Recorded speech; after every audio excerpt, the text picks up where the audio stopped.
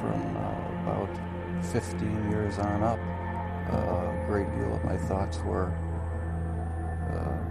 basically unshareable. We are all evil in some form or another. Yes, I am you. Not 100%, but I am you. My mother was a sick, angry, hungry, and very sad woman. I hated her, but I wanted to love my mother. This is Serial Killing, a podcast. Hello again, Murder Fam, and welcome back to Serial Killing, a podcast.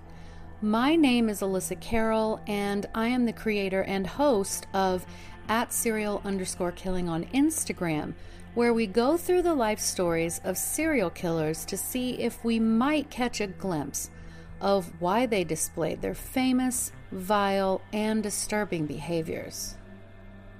I want to give a special thanks to some of my patrons: Kaizen, 2 Emmas, Emily, Gabrielle, Gaylin, Cassandra, David, John, and my girl Judy. Thank you so much. Now, this podcast is going to be a little bit different because the serial killer is still unknown. This podcast is going to be about the Cleveland Torso Killer, sometimes called the Cleveland Torso Murderer, but he was also known as the Mad Butcher of Kingsbury Run. And thank you to a fellow Murder Fam member, Mike, for telling me that it's perfectly okay to break this into 2 parts, because I really want to give this case at least a modicum of the time that it deserves. So to get into the story, I must first set the scene. The early 1930s were a very difficult time for the United States. 1929 marked the beginning of the Great Depression, which was then made worse by the 1930s Dust Bowl. The Great Depression itself originated within the United States, but it severely affected the whole world. When unemployment was nearly out of control, we were making less products and materials for export to other countries. This, in turn, slowed their own economies. It was quite literally the greatest and longest economic recession in modern world history. Now, people had to survive any way that they possibly could. One of the mottos of that time was, quote, "Use it up, wear it out. Make do or do without," unquote. Now, a lot of people struggled really hard to be able to even keep their own homes and automobiles. Homemakers had to find very creative ways to stretch out how long their food lasted. Churches would organize potlucks where people could come and share food, and then that would give them some form of socialization and entertainment. Now, in some towns and cities, the local government allowed people to grow food in abandoned or vacant lots called, quote, thrift gardens, which I love the name of. There you would see office workers working the soil right alongside very experienced gardeners. But make no mistake, there were many families just on the brink of starvation. And then, if things weren't bad enough, people desperate to move on to areas where they could do more farming and have better living conditions was a catalyst in what was to become known as the Dust Bowl. Government programs opening up land led to a massive influx of new and inexperienced farmers that settled in the Great Plains, so kind of northwestern Texas, Oklahoma, Kansas. It even kind of touched on southeastern Colorado and just the very tip of New Mexico. So farmers settled their land and began to plow the beautiful and flat grasslands. Some scientists then, anyway, actually believed that the people homesteading in that area and farming would somehow change the climate from the pretty dry area to perhaps a bit more lush and humid. How very wrong they were. Overtilling the land and very long periods of no rain meant the topsoil began blowing away with the very high winds that are common in the plains. And the cherry on top was that there was also, during this time, a very severe drought that also hit that area in the beginning of 1931. They would see these massive dust storms blow through, and though people would put blankets and sheets over windows, doors, nooks, and crannies, there was no keeping the sandy dirt out of nearly everything. The material would drift like snow around the houses and nearly block doorways. The air itself was almost non-breathable. Now, side note, I've personally visited this area, the Dust Bowl, and you can still tell that there was quite a bit of devastation there. It's heartbreaking and fascinating at the same time to see. And so, during all of this, in Cleveland, which was at the time the 6th largest city in the United States, nearly or roughly 50% of industrial workers were unemployed. According to teachingcleveland.org, quote, as the numbers of the jobless continued to rise, local government and private charities, the historic caretakers of the city's poor, were overwhelmed, unable to provide food, clothes, or shelter for those in desperate need. Angry, frightened citizens took to the streets, challenging the police, elected officials, and employers. Unquote. But Cleveland was also known for welcoming travelers to its downtown area through the new Union train station and boasted beautiful hotels nearby. And needless to say, it was during this time that the Cleveland torso murderer began to strike. So Kingsbury Run is an area along the east side of Cleveland and runs westward through Kinsman Avenue down to the Cuyahoga River. These areas are now known as Warrensville Heights and Maple Heights. This was then an industrial area and had some railroad traffic. There was a crude oil refinery that actually belonged to John D. Rockefeller. The Great Depression brought with it industrial collapse. Minorities and immigrants were hit the hardest. Many people were forced to take up residence in abandoned bits of land and sort of form their own separate communities, known as shanty towns. And one of these rose up in Kingsbury Run. This would be the torso murderer's hunting grounds. So let's start with the victims. Now, while it is widely established that the murders began in September 1935, there was one in September of 1934 that is believed to also belong to the killer. Now, before I get into these descriptions, guys, my disclaimer is definitely here for a reason this time. Really the only way to describe how these people were killed is to say it how it is, and it's very gory and disturbing, so just warning you ahead of time, okay? So a portion of a woman's lower torso, hips, and legs, though amputated at the knees, washed ashore at Lake Erie. A young man stumbled upon the remains and contacted the authorities. Now, the coroner found some kind of chemical preservative that had been applied to the skin that had made the skin turn red and leathery and kind of tough. A more thorough search was conducted, and they were able to recover other smaller body parts, but in the end, she was never identified. They did believe her to be in her mid-30s, and she was referred to as the Lady of the Lake. The first officially found victim was 28-year-old Edward Andrassy, found in what was called the Jackass Hill area of Kingsbury Run by two boys who just happened to be playing baseball. His clothing, save his socks, had been removed, and he had been decapitated and castrated. Interestingly, the body had been drained completely of blood and cleaned methodically, carefully. He did have rope burns around both of his wrists, and it was determined that his cause of death was, quite literally, his decapitation. His head was found, and he was identified by fingerprints as he had had a very minute arrest record. His body, they thought, had been there for about 2 days.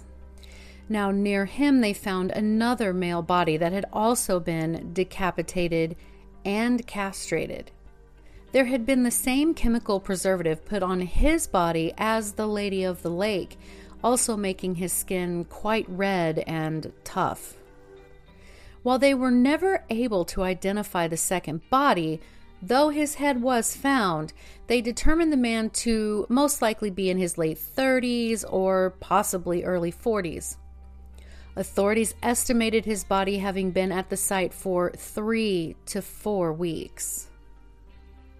It was 2 teenage boys that found the 2 men's bodies. In January of 1936, a woman happened upon 2 baskets that were left beside a manufacturing building. Looking inside of the baskets, she found some packages that were nicely wrapped in newspaper. When tearing away the newspaper, it was then that she discovered that it was dismembered human remains. Roughly half of a woman's body had been neatly wrapped and placed in these baskets. After a thorough search, nearly all of the woman's parts were located, and what wasn't in the baskets was found in a vacant lot. After a thorough search, nearly all of the woman's parts were located, and what wasn't in the baskets was found in a vacant lot. Only her head was missing. Cause of death was listed as decapitation. It was also determined that the killer had allowed rigor mortis to set in before dismembering the rest of her. Her fingerprints were taken, and she was luckily identified as 42-year-old Florence Polillo. She had been a waitress, she had been a barmaid, and a sex worker. So then 5 months later, in June, 2 younger boys found a decapitated head that had been wrapped in dress pants near the East 55th Street Bridge.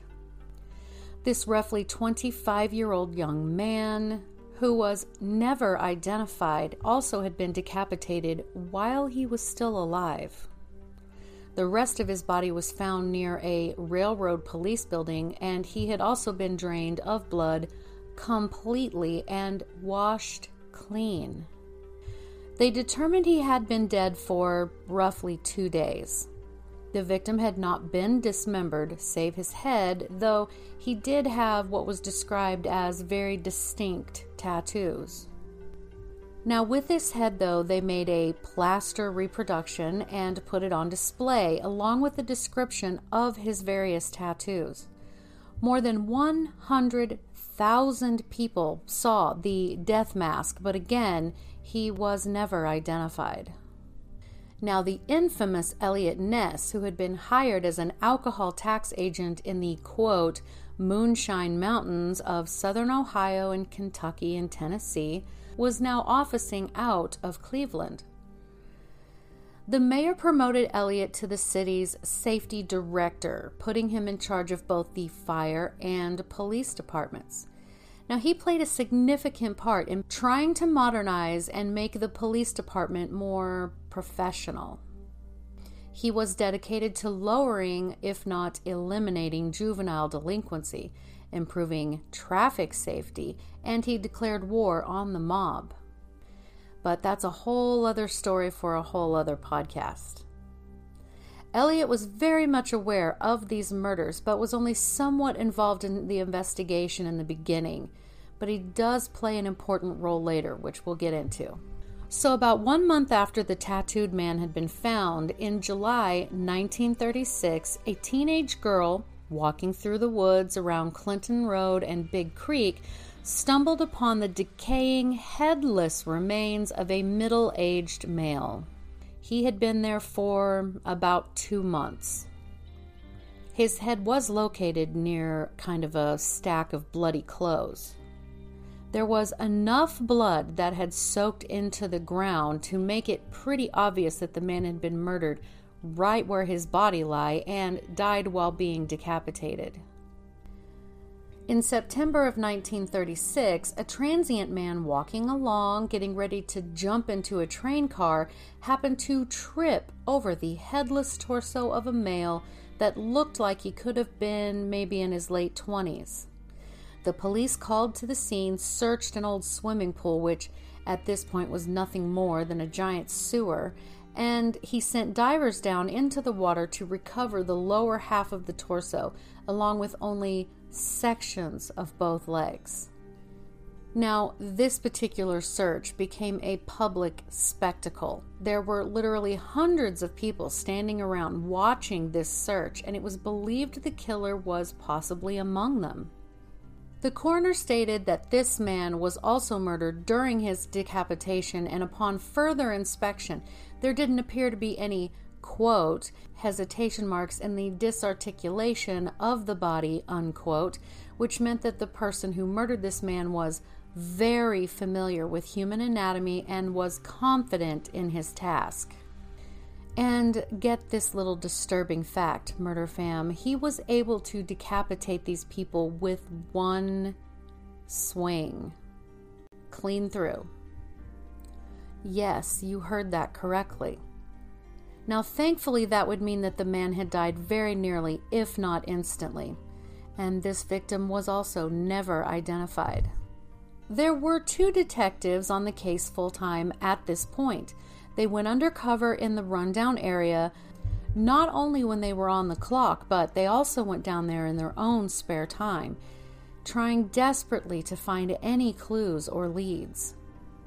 They wound up interviewing over 1,500 people, and the department as a whole wound up interviewing over 5,000 people when it was all said and done. This is according to the clevelandpolicemuseum.org. And then as far as we know, the killer went dark over the later fall and early winter. Then in February of 1937, a man happened upon the upper half of what was later determined to be a woman's torso that had washed up on shore. They believed her to be in her mid-20s. The torso was missing the head.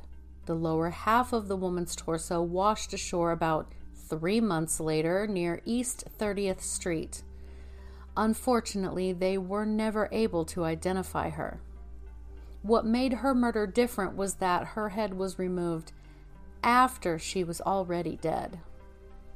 That early summer, a human skull was found under the Lorain Carnegie Bridge by a teen boy.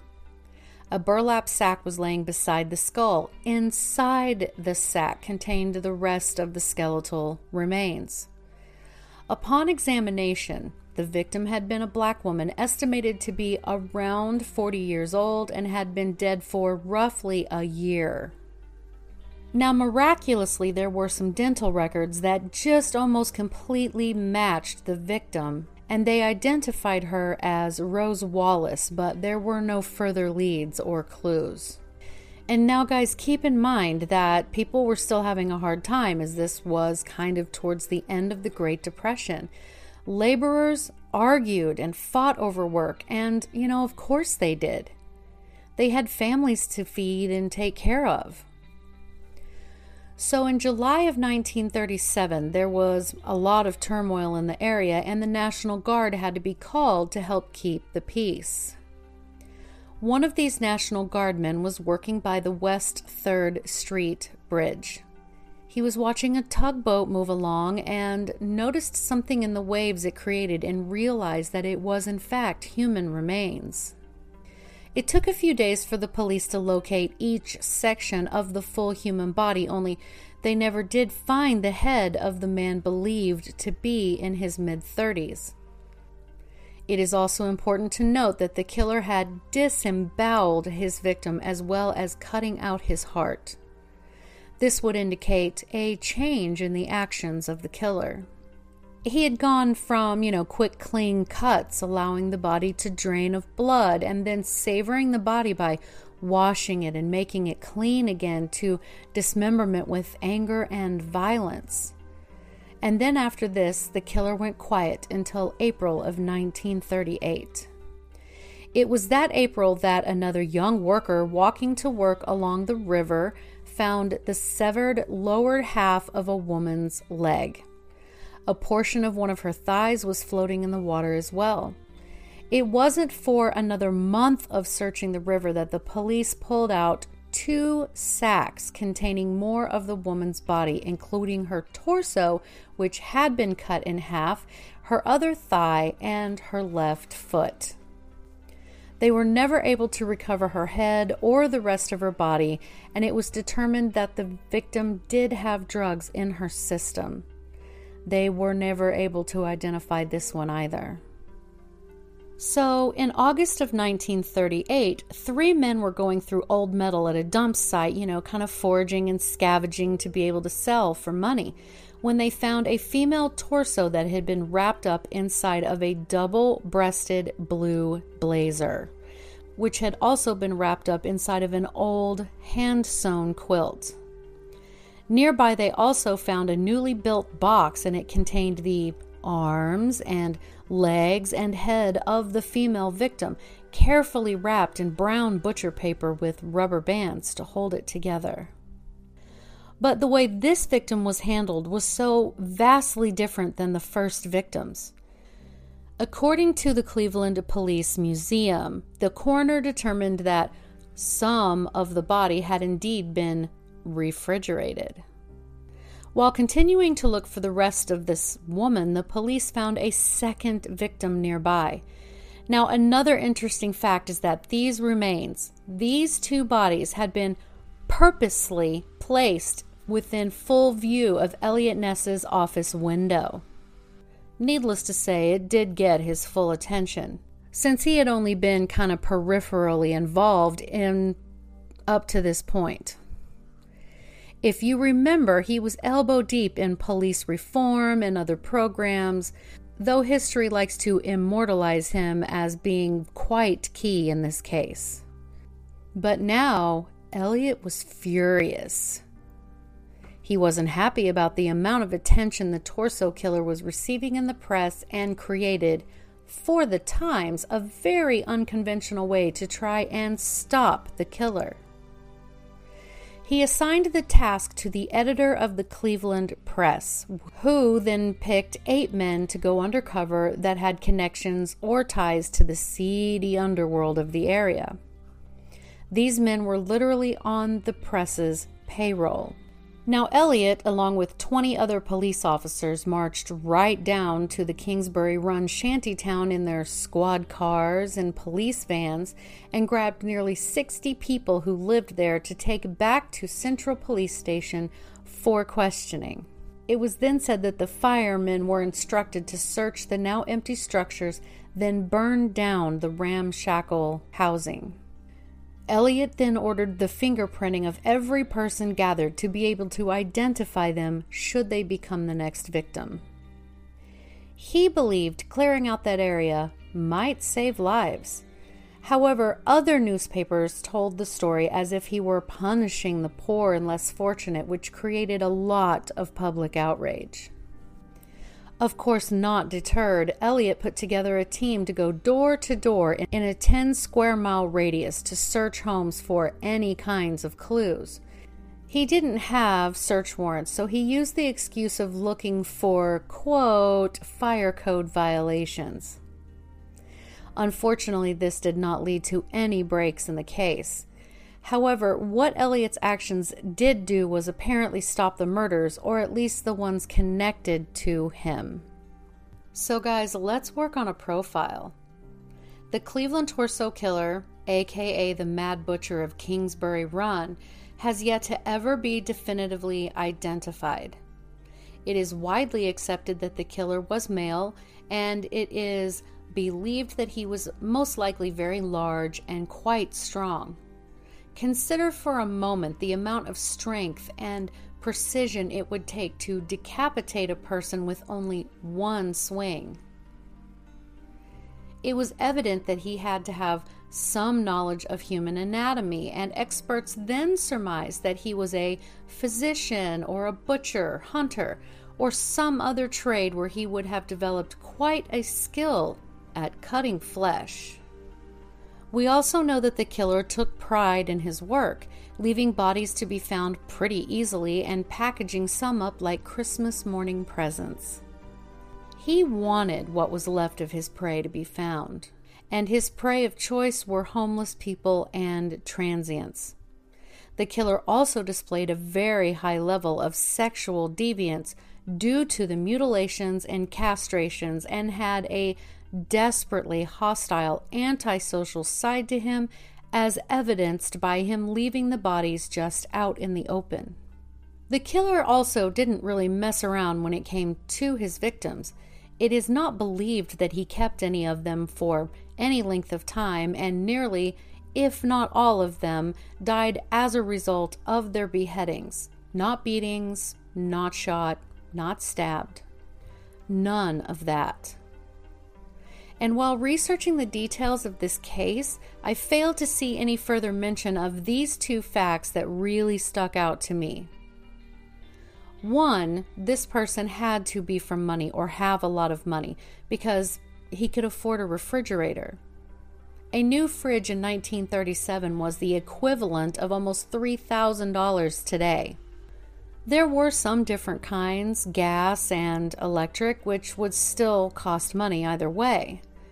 And remember, these were tough times for most people, but this man could afford to pay his electricity bill and had the leisure time to do the things that he did. Now, were he a butcher, that could change things a little bit. My second point is that one of the heads was wrapped in a double-breasted blue blazer. This just means that the buttons were on both sides of the jacket. These were not usually cheap either, so this leads me to believe again that he was not a poor man by any means, when even doctors were getting about half the pay because the regular people couldn't afford to go to the doctor. There was only one letter that was ever received in late 1938 claiming to be the killer, and it said, quote, "You can rest easy now. I have come out to sunny California for the winter," unquote. And this leads us to where we will pick up on part 2. We will discuss suspects, suspicious deaths, more Elliot Ness and theories as possible expanded murder territory, and much, much more. But tell me so far, what do you think? Leave me a comment on the video below or DM me on Instagram at serial_killing. You can also email me at serialkillinginstagram@gmail.com. And as always, thank you so much for listening. I appreciate each and every one of you because I know you could be listening to anyone else, but you keep choosing me. And I just appreciate that so much. I love you guys. Get prepared for part 2.